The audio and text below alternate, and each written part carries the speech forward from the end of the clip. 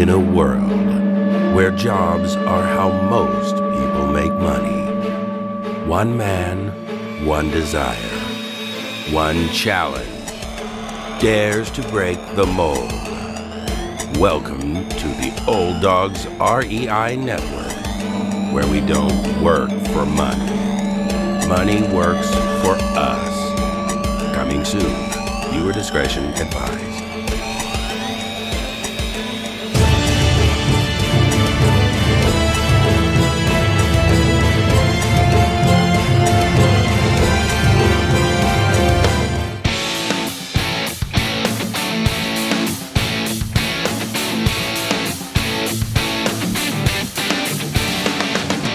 Welcome to the Old Dogs REI Network, where cash flow is king. Real estate investing, the means, so you can enjoy your retirement dreams. This is the show where we cut right to the chase.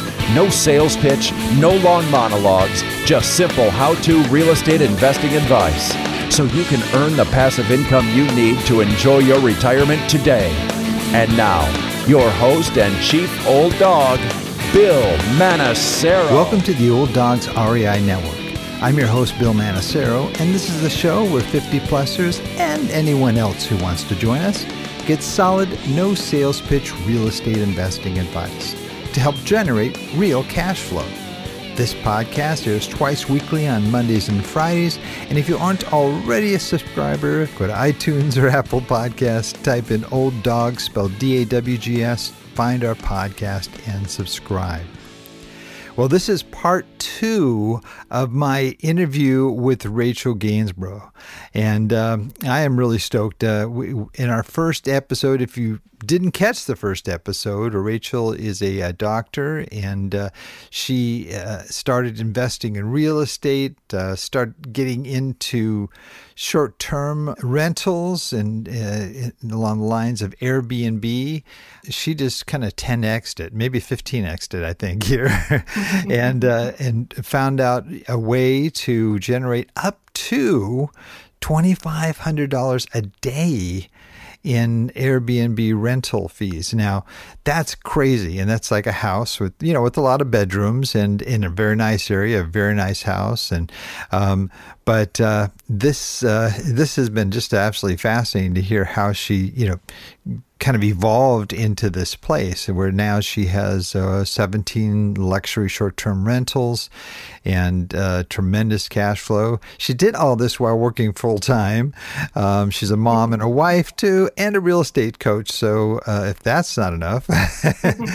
So Rachel, welcome back to the Old Dogs REI Network. Oh my goodness, Bill. Thank you. Thank you for having me back. This is super awesome. I'm just so appreciative and grateful that you take the time out, all that energy that it takes to put together a show like this, offering so much value. And again, thank you. Thank you for having me. Well, thank you. And I'm just not only, is it neat to have somebody on from Haiti, because I have such a heart for Haiti, but it is just, you're just a lovely person and smart as a whip here. So, that's why I'm hoping our guests are going to glean a lot from this 2-part series here. So I'm going to kind of pick up where we left off, and I'm going to encourage everybody that's listening, got to catch the first episode. There is so much good information there. You cannot miss it, okay? Because we're just going to pick up from where we were. You kind of got my mind going after that first interview about putting together this amazing portfolio of luxury short-term rentals. And can you just kind of give our audience sort of a definition of what a luxury short-term rental is? Yeah, so luxury short-term rental, I know oftentimes individuals who hear that term, they're thinking of millions and millions of dollars of real estate investment that is turned into a luxury stay, so to speak. But it's very geographical. So for instance, a larger home in an area where the cost of living is a little bit lower, such as Georgia, it wouldn't take millions of dollars to invest to create a luxury stay. So geography really has to do with it. So for instance, if I want to stay at a luxury chalet in Paris, that property may have cost millions of dollars. The weekly rate may be $20,000 for that week. However, it's very different when it comes to where the property is located. So a standard nightly rate of $300 per night, say in California, may not really be meaningful when it comes to luxury. However, in an area where the cost of living is much lower, that property that's charging $300 a night may have some potential. If it's a 1-bedroom or 2-bedroom, it may have the potential to provide a luxury stay. So when it comes to the dollars, I don't want us to get hung up on the dollars per se. When it comes to luxury stays or a luxury property, again, it's geographical. In the Poconos, for instance, I was able to purchase a property at around $180K a few years ago, 5-bedroom. Unbelievable. Mm-hmm. Wow. 5-bedroom, 4 bathrooms, and my rule of thumb is 3 people per bathroom. So about 12 people could stay at that property, spacious with a pool and a hot tub. It did need some work. I put in about $50K into it. That was a little bit more of a lift back then. But this property is phenomenal. It generates anywhere from $900 to $1,600 a night, depending on the seasonality. Yeah.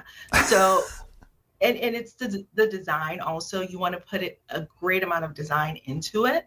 And that just gives you a few numbers. However, if you go to Joshua Tree, California, those numbers don't even compute, right? And so just to go over what the numbers look like, I just wanted to cover that. Yeah, that's really, really key. I mean, at least for us to understand what we're talking about. Yeah, absolutely. But in today's economy, if I were to try to purchase that same home today, it would be $600K easily in the Poconos, right? And that's only 3 years later. Wow. So the prices have increased. So there's a lot of equity there, which is exciting. But just to give you a gauge. Now, when it comes to modern luxury, the good thing about modern luxury, Bill, is that it's not necessarily about the accumulation of stuff, golden doorknobs or golden toilets. It's really about the accumulation of experiences. And so when it comes to the luxury traveler, they're looking for an authentic experience from the moment that the guest is looking at the listing and the photos on Airbnb, Vrbo, or whichever platform they're using. Those photos need to start telling that story that, hey, this looks like it can be a luxury stay. The next step is they're going to take a look at the copywriting, the description of the property. If you can highlight some of the luxury items there, you can start to curate and kind of place that seed in their mind that this has the potential to be a luxury stay. And as soon as they inquire and they ask a question and it's responded to in a manner that is professional, that is curious, that is engaging, that adds up to the potential to be a luxury stay as well. And so there are a lot of great little autoresponders out there that help us out. But if the guests' questions aren't getting responded to and it's just an automatic response, well, that doesn't feel very good, right? All right.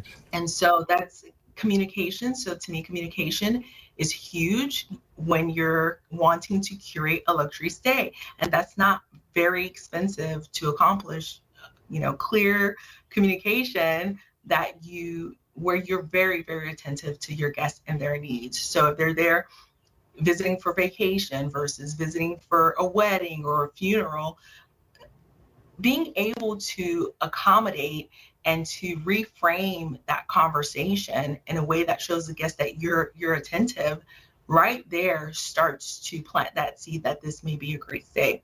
But from a tactical perspective or from a more tangible perspective, our properties, we have natural fiber linens in there. Anything that touches our guest's skin is going to be nice and soft. The king size bed, of course, is the travel luxury bed. The guest wants to spread out like a king or the queen that they are. Super fast Wi-Fi is no longer a luxury, honestly. It's more of a necessity now.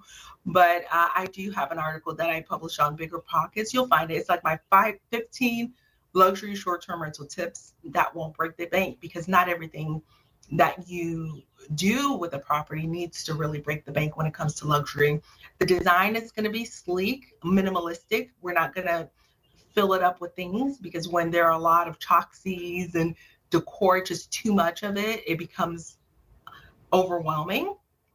And it could be, could be perceived as clutter, and that is not a luxury feel. So clean lines, open spaces, and a space that's curated to really meet the needs of that client. So families traveling with teens, maybe a game room, foosball table, that kind of thing. So when it comes to luxury, especially in the short-term rental realm, there are a lot of properties out there. And I know your listeners may have a rental property right now that they're using as a long-term rental that can be positioned as a luxury short-term rental. The one caveat, I say there's one caveat to that. And what I've seen is if that property is in an area, of course, where there's no curb appeal from not just at that property per se, because you can impact that property and landscape it or have it landscaped very nicely, but the entire neighborhood, if you're pulling up to that neighborhood and the neighboring properties are not landscaped very well, it doesn't have to be professionally landscaped, but if it looks unkept, run down, vehicles on the grass, on blocks and cinder blocks, that's definitely not going to portray a luxury state. And it's really hard to overcome that look. If you're not able to overcome that, then you would not be able to market that property as a luxury stay. Right. Wow. Great description. Now, you currently have 18 properties. Is that correct? Yes. So I own 9 of them. Okay. And the others are managed. So I'm managing for other investors. Gotcha. who are healthcare providers like myself primarily, who don't want to do, or they don't have the bandwidth or the team set up to do the work themselves. And I have 2 of which that are arbitrage units, which is like a rent to rent or sort of like a master lease. Gotcha. Now, are you still buying new properties to do this, or are you happy with what you have right now?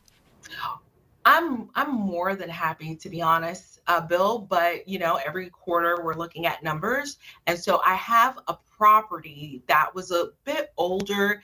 It was taking up a lot of revenue to get it updated, and it's still lots of little kinks and issues. And so that property was my underperforming property. So I sold that one, and the revenue is going towards a new build that I am working on in Florida. So we're always looking to reposition. We're not looking necessarily for incredible amount of growth in the number of properties, but we're looking to reposition. So if there's something that's really old when it comes to short-term rentals, it's either all about the unique properties or the newer, the better, because, the capital expenditures for a newer property is going to be less than an older property that requires a lot of maintenance. Got it. Yeah, that's generally the case. Yeah, with any kind of rental, I think that's a good point. Now, do you? What do you say? Like today, what do you think somebody would pay in the range that in dealing with the sort of the markets that you're working with to purchase the property itself? Yeah. So what this economy is causing me to do, or allowing me to do, is to explore. So I love data. I've actually dreamt in spreadsheet. Okay. Whoa. Have you talked to a doctor about? No. I'm just kidding. I'm serious. So if I'm stumped on getting something to occur on a spreadsheet, like a formula, oh my goodness, I think about it, and then I dream about it. So it's hilarious. But I'm very much a spreadsheet nerd. So I'll download data from different platforms, or I'll request data from different data scrapers such as AirDNA. And then I'll go through that data and highlight which markets look good based on some of that data. And then I'll start doing my research, looking for some boots on the ground to see if I can speak with others who are in that market and others who are short-term rental operators, realtors, lenders in that market, to see whether or not it'll be a feasible market for me. So one that I discovered like that, and one of my students or members of my mastermind, they purchased there recently, is Crystal Beach, Texas, which is near Port Bolivar, and it's near Galveston, but it's on the beach. She purchased a tier 2 property, meaning not waterfront, but right behind that waterfront property. Now, think about that for a second. In California, imagine the price of waterfront property. In Florida, the price of waterfront property or tier 2, we're looking at 7 figures, right? So she got that for $610K. Wow. Yeah, and this was in March of this year, so not too long ago. So this is what this market is forcing me to do, is just kind of, expanding my horizons a bit more. And here's the deal. I am looking for instance, a great property that's going to house my ideal guests. That could be lakefront, that could be on a beach, that could be near an amusement park such as Disney. Just those different attributes is really what I'm looking for. I do have properties in neighborhoods as well. I'm always getting alerts on those that are going on sale. So I take a peek there as well to see if there's something that's significantly underpriced. And that's how we got our first property, because the trustee of that property was out of state. So they did not realize it was $100,000 underpriced, but we knew because it's a market that we know and, we live here. But really that's what I'm doing is I'm really expanding all over the U.S. to see what deals are out there. God, that's great. And if it is in a neighborhood, like you said, or you do have pretty high standards. So you want it to be a place where they drive in and they feel that it's, it would be a place for a luxury stay, right? Yeah, absolutely. Absolutely. So that's really important to me. Like if I were to hop on Zillow or Realtor.com right now, and it's a city that I'm not familiar with, I would pull that little maps, the little guy on the maps, and I will walk him through the street to start to get a vibe of it. I literally do that. And I'm looking to the left, I'm looking to the right, I'm going up and down. And I know that's not the most accurate, but that gives me an opportunity to say, okay, is this something I want to pursue and reach out to someone in that market, or is that just a non-starter? And so that's part of my search. Gotcha. The one part that I really, really want to kind of zero in on here is, and you mentioned it when you were describing what a luxury rental is the service aspect. I mean, that is huge. And I know on Airbnb, if you get the bad ratings, boom, it just takes you out of the game. And so in maintaining that, it can be sometimes a bit of a challenge. And you actually offload that, right? You actually have people that are handling the service aspect for it, where you're not actually dealing with any of the guests that are coming. And you mentioned training some VAs, right? Yes.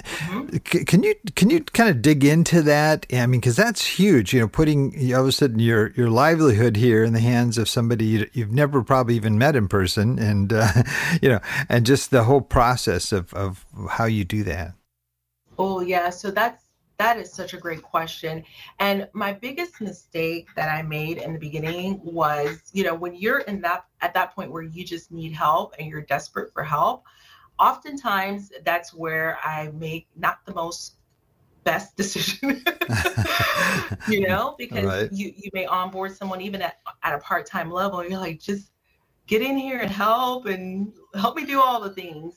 Well, is this person really, the most qualified, or are they really an expert in the thing that you need help with?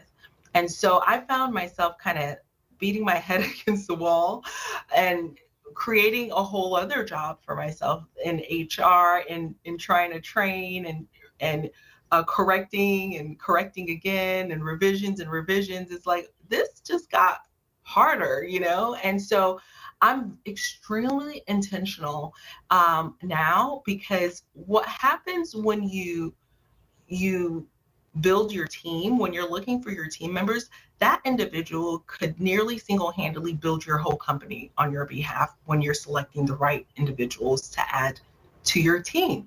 And so this is something I know now, and this is something I take extremely seriously. So initially, say my graphics VA or someone who has, a different kind of background, I would offload some short-term rental tasks to them. And it just was not a good fit, right? Obviously. And so the initial setup, I think, was pretty good.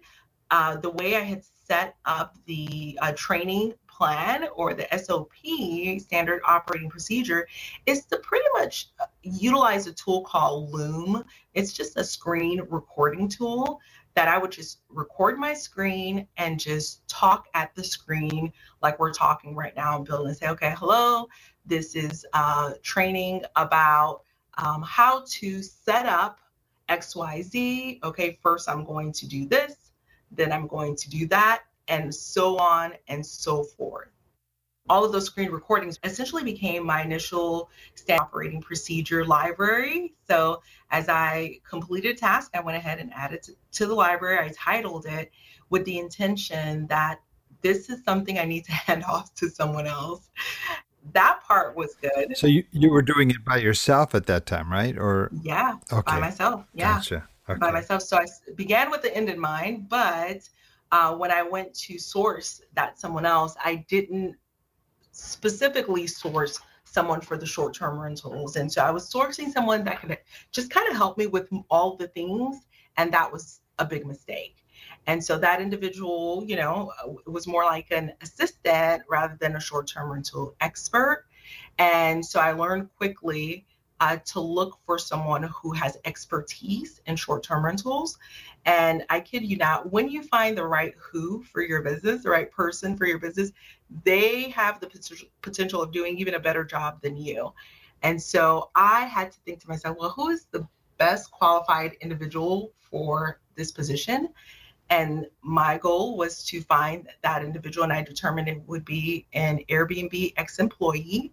And I sourced a team of Airbnb ex-employees, and they are crushing it. They can resolve issues quicker than me. I have a case manager on my team. So if there's an issue, they know the terminology, they know what to attach, what types of attachments they need to add to a resolutions file to get them approved, and so on and so forth. So that's pretty much. Wow. How do you do that? How do you find, that's pretty amazing, finding, former employees.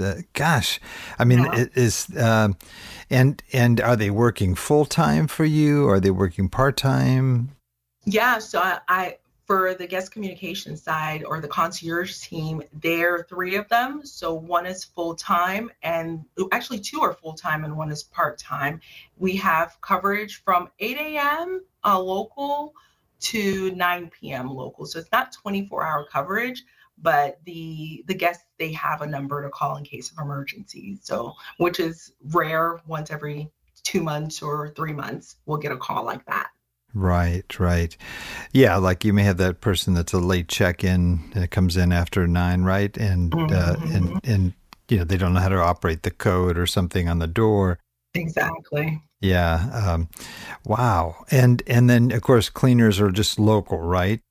Yep.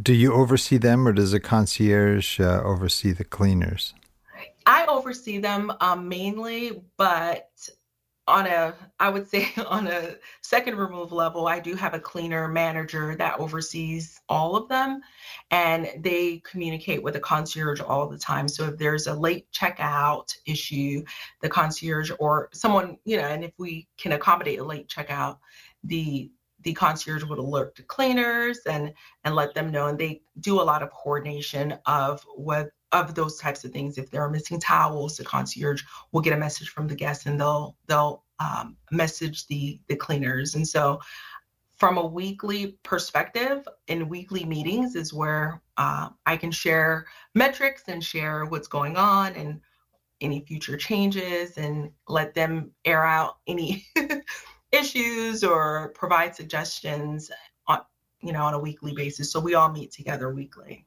That's great. And your cleaner manager, does she manages even the ones in different states as well? No, no. Oh, So okay. that's just the ones in the Poconos. But I will tell you, in different states, where there are different markets, my business model is a little bit different. So if I'm in a state where there's a plethora of cleaners, I actually use an app called Turnover B&B. Yes, I'm familiar with that one. Yep. Yes. That one's been working out really well for me in Georgia market for sure. But in the Poconos, when you're in some of these more rural markets where there's a labor shortage and the workforce is a bit challenged, having a team that's dedicated to your facilities, if you have multiple, is going to be really the key to running that type of business. And so that's what we found to work the best, is just having a dedicated team.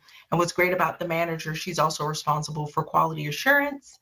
And we use a channel where we all communicate, and whether a cleaner got an A+ for the work they did, or a D because there are a lot of gaps, that's on full display from an accountability perspective. Yeah. How do you, I mean, in a remote situation like that, how are you able to check on the quality of their work if you're not there or don't have somebody else overseeing them? Yeah, so we use an app called Slack, which is just a communication app. But what I love about Slack is there are channels in there. And so we have channels for the hot tub, and they're required to add the photo of the hot tub in there that day. So I'm checking on things like clarity. Is the water nice and clear? I'm checking the information from the panel. I like the temperature to be just so. I'm checking on the level of the water, if it's too high or if it's too low.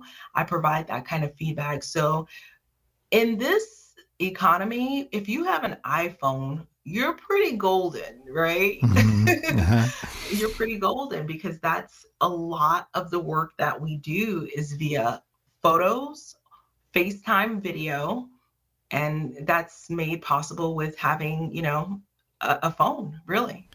And do your cleaners replenish supplies as well, like coffee and sugar, creamer, things like that? They do, yes, they do. That's great. That's great. Well, actually, no, not in the, no, they do not. I provide all of that. So they will take it from storage. Oh, so you have it in the storage and they kind of let Yes. you know what's in the storage. Okay. Exactly. Gotcha. Exactly. Yeah. No, they don't provide them themselves. They just do the actual labor associated with setting up the coffee and all of that. Yeah. Gotcha. Wow. Wow. Well, this is just an amazing story. I imagine, since you did this from scratch yourself, I mean, I don't even know if you even had a mentor to get started, but it doesn't sound like you just kind of figured it out as you went along. You must have encountered, some mistakes here and there. Absolutely. What would you say sort of one of your biggest mistakes was in starting off and doing this? Yeah, and I just wanted to caveat real quick. Oh, sure. Although I started on my own, but I consider someone like you, Bill, a great mentor, because I consumed probably 2,000 hours of podcast information on short-term rentals, Wow. So that was the beginning of my mentorship. It's like mentorship from a distance.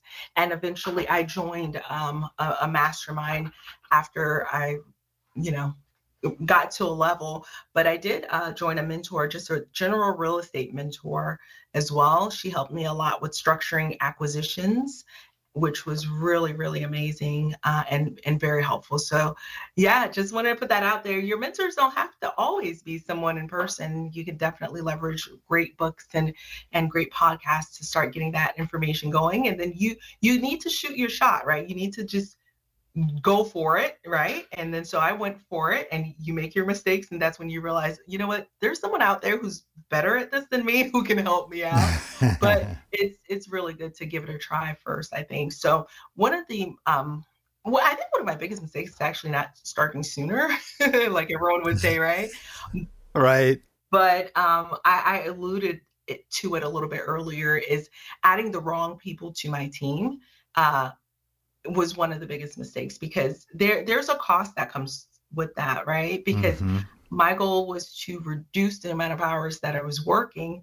And when I took a big step back and looked at the entire, blueprint, so to speak, of my life, I'm like, I'm working more than ever. I'm trying to quit my 9 to 5, but I'm working 24 hours a day, So, oh man. So that didn't make sense. And so wanting to, find labor that was very, very affordable or cheap. I was trying to go really, really cheap, but in the long run, it didn't serve me well. And so investing a little bit more in someone who has the expertise paid for itself in dividends. No, that's great information. How about your biggest success? What did you do that just was a game changer? Honestly, for me, it was that property that when I added the dynamic pricing tool, when I thought about it, I was thinking, okay, this property is going to yield $8,000 or $9,000 a month. I got real excited, but once I turned it on, the pricing tool listed the property for 30 days at $28,000 for 30 days.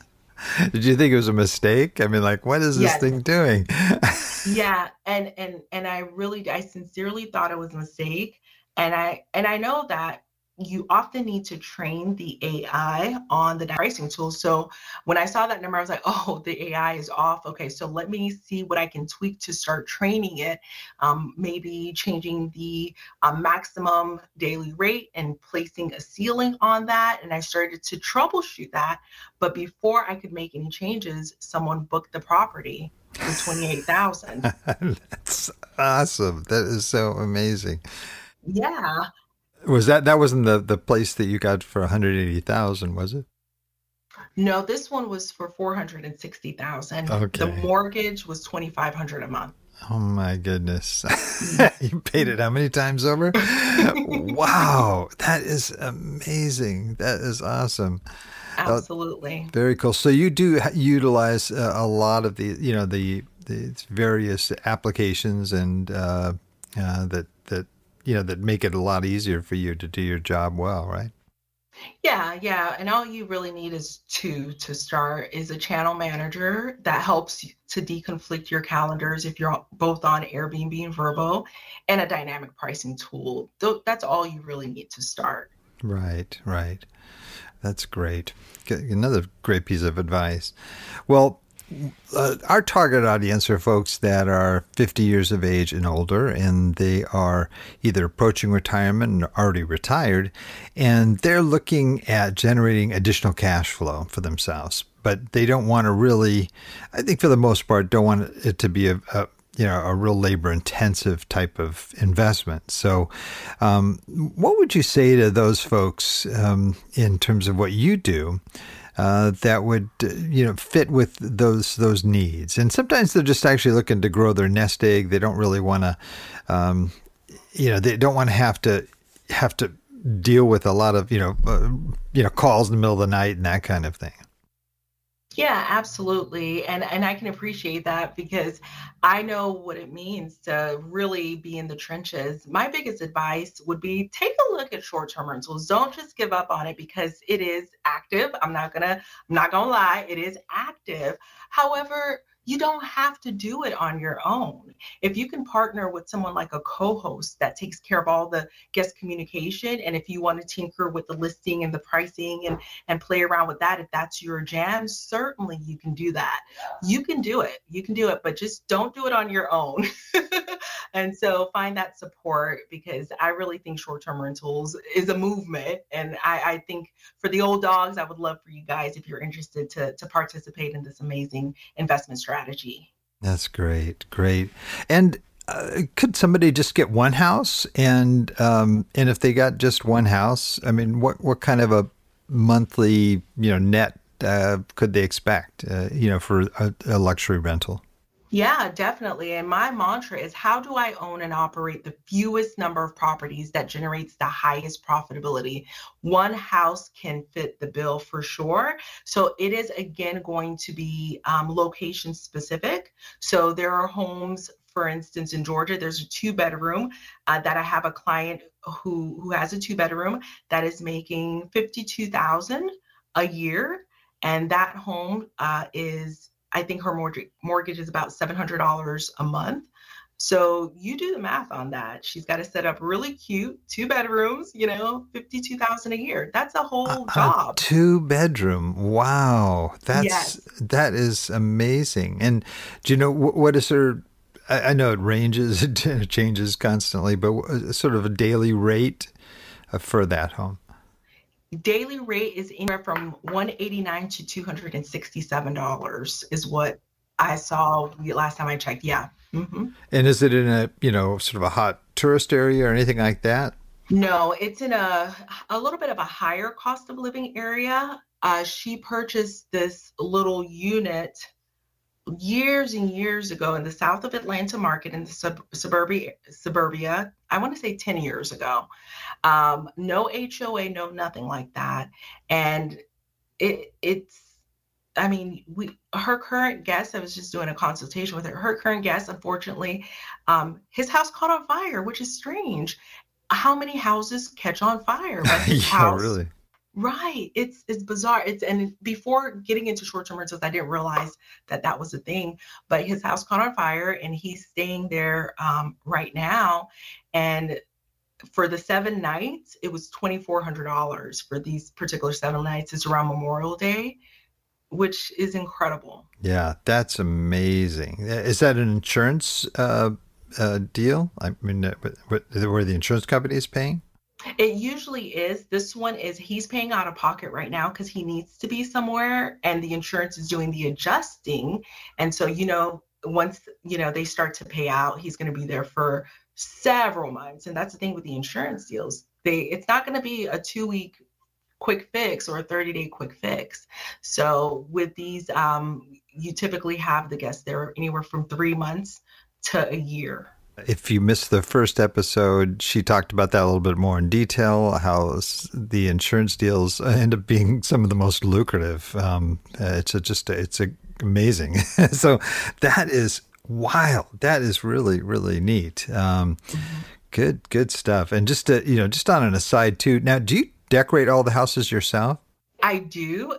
It's something I discovered later in life that's my superpower, is decorating. Oh, cool. That's great. I really like it, but I do have a designer that comes in and kind of undoes. She hits undo on some things, and she'll leave some things. So I'll have her come in and take a peek at it as well, to give her seal of approval. But I really love the design side of it. But I have, members in my community who just don't have the bandwidth or the time. And so she goes in and she helps them order everything and gets it delivered for them. And they can, if they have boots on the ground or there's a TaskRabbit in the area that can take care of it, putting together the furnishings for them.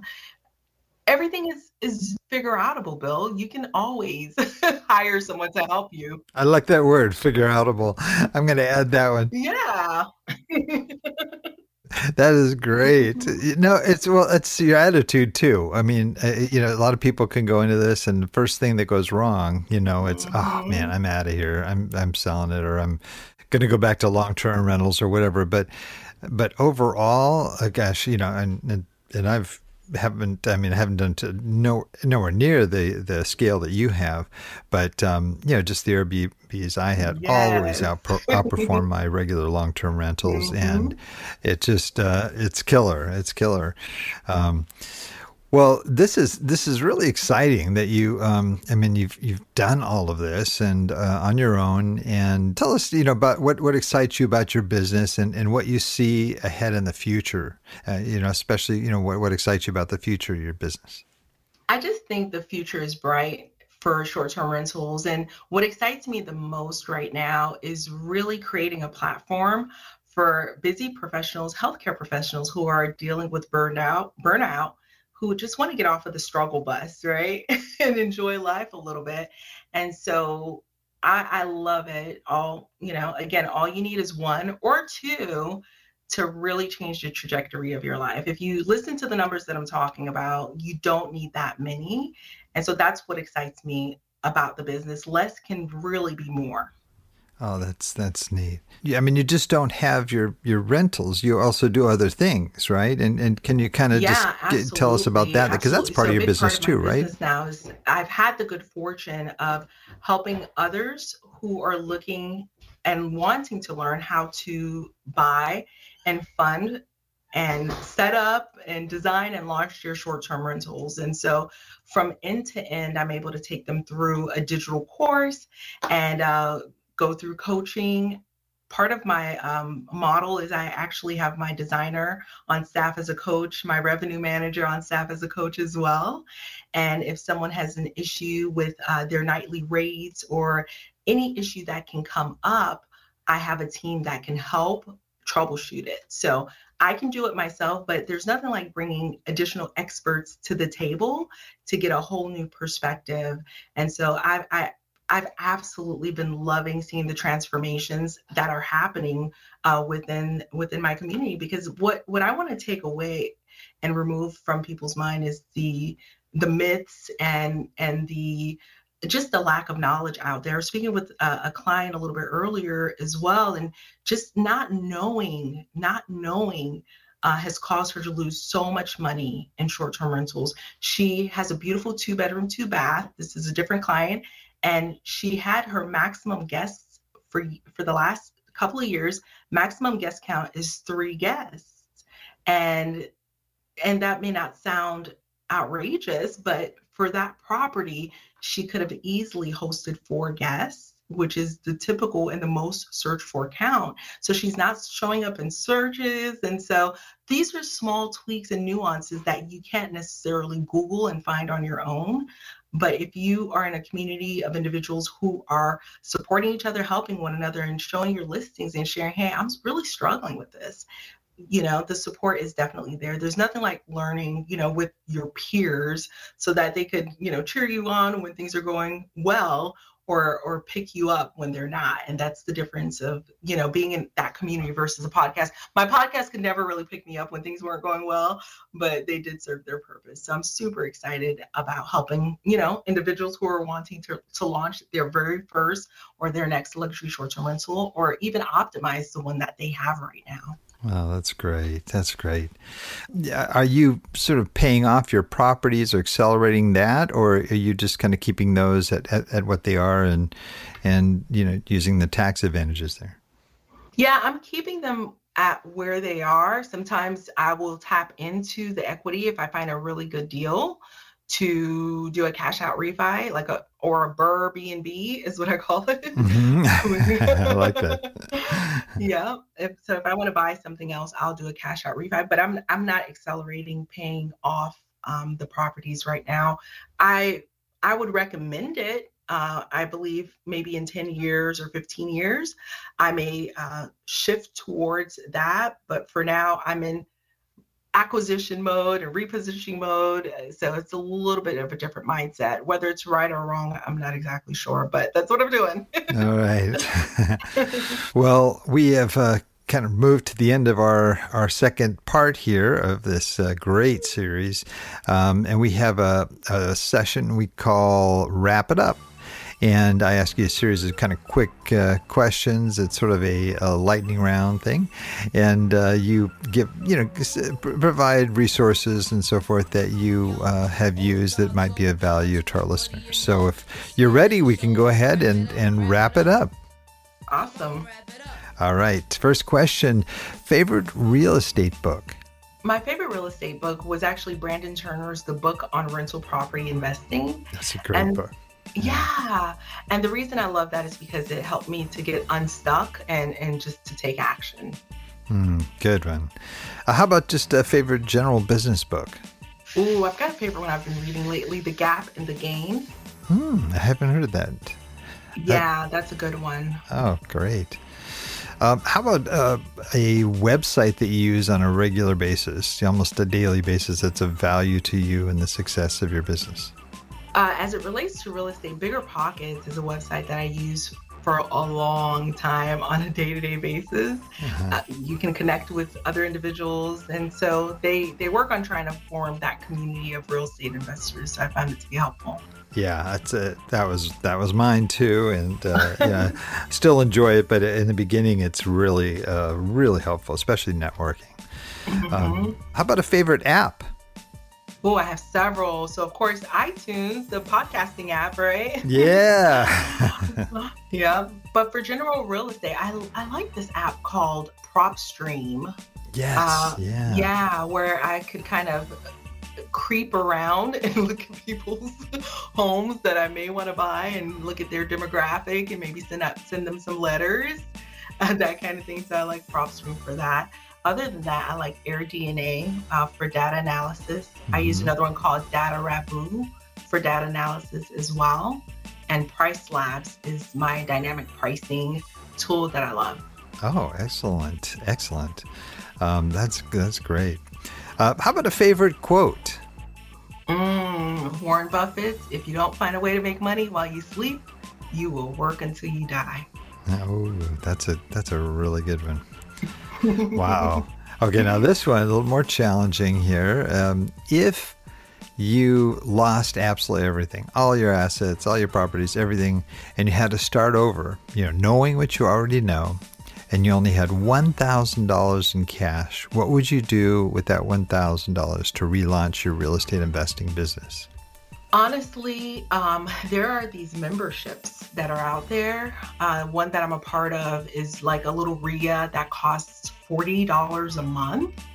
I would join that RIA, not only to educate myself and troubleshoot what happened, why did I lose everything, right? That means maybe I need to reposition or educate, but the connection with the other investors, for me, that would be key. If I could work with one of them, support them in working their deals, look, I have laid flooring. I will lay flooring if I have to get in on a deal, So I think that's what I would do, knowing what I know now. Oh, that's great. Great advice. I love it. Wow. Rachel, this has been awesome. Man, I think it's going to be a show that a lot of people are going to appreciate. How can people reach you? I'm sure there's going to be a lot of people that want to find out about these great trainings you have and Mastermind and all that.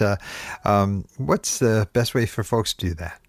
The best way is to grab my free list of the top 75 U.S. cities with the highest profitability. So if you go to 75 Gems, that's 7, the number 7, the number 5, GEMS.com. That will provide you of my list, my go-to. This is a list that I'm actually using to invest in my next properties. And then that will definitely get you on my little newsletter list where I can connect with you and share with you any trainings that I have going on in the week, and we can connect that way. Excellent. That's great. Wow. Well, we have a tradition here. She already knows about that tradition. That all of our guests close us out with the best howl that they have. Now, I know, I mean, you're, down south there. There's a lot of hound dogs around, right? So, are you ready for this? I don't know, but I can give it a go. Okay. All right. Give it your best. Here we go. Ow, ow, ow. That was good. That was great, Rachel. It was kind of, reminds me of those little Haitian dogs that ran all over Port-au-Prince, I am so dead. That is hilarious, Bill. Oh, well, thank you so much for being on. I cannot thank you enough. You are awesome. Awesome guest, awesome person. The pleasure is absolutely mine. Thank you so much, Bill. I appreciate you. Oh, well, appreciate you. And I also want to thank all our Old Dog listeners out there that are joining us. And I know there's a lot of other things you could be doing right now, but the fact that you've taken the time to join us means a lot. And we really appreciate it. Now, please note, Old Dog listeners, everything presented here today, including the links, can be accessed in our detailed show notes on the Old Dogs REI Network, and that's olddogsreinetwork.com/blog. And you're going to look for the episode with Rachel Gainsborough. That'll get you into these great things and the links to this cool list she's talking about, the 75 areas, and give you access to contact her as well. Well, that's the show for today. Remember, cash flow is king and real estate investing the means. Until next time, keep moving forward and may God bless. Thank you very much for visiting the Old Dogs REI Network. We would greatly appreciate if you would stop by iTunes and let us know what you think of the show. We would love if you could subscribe to the podcast, give us a 5-star rating, and write a review. The more ratings and reviews we receive, the more visible the podcast will be to others. Thank you.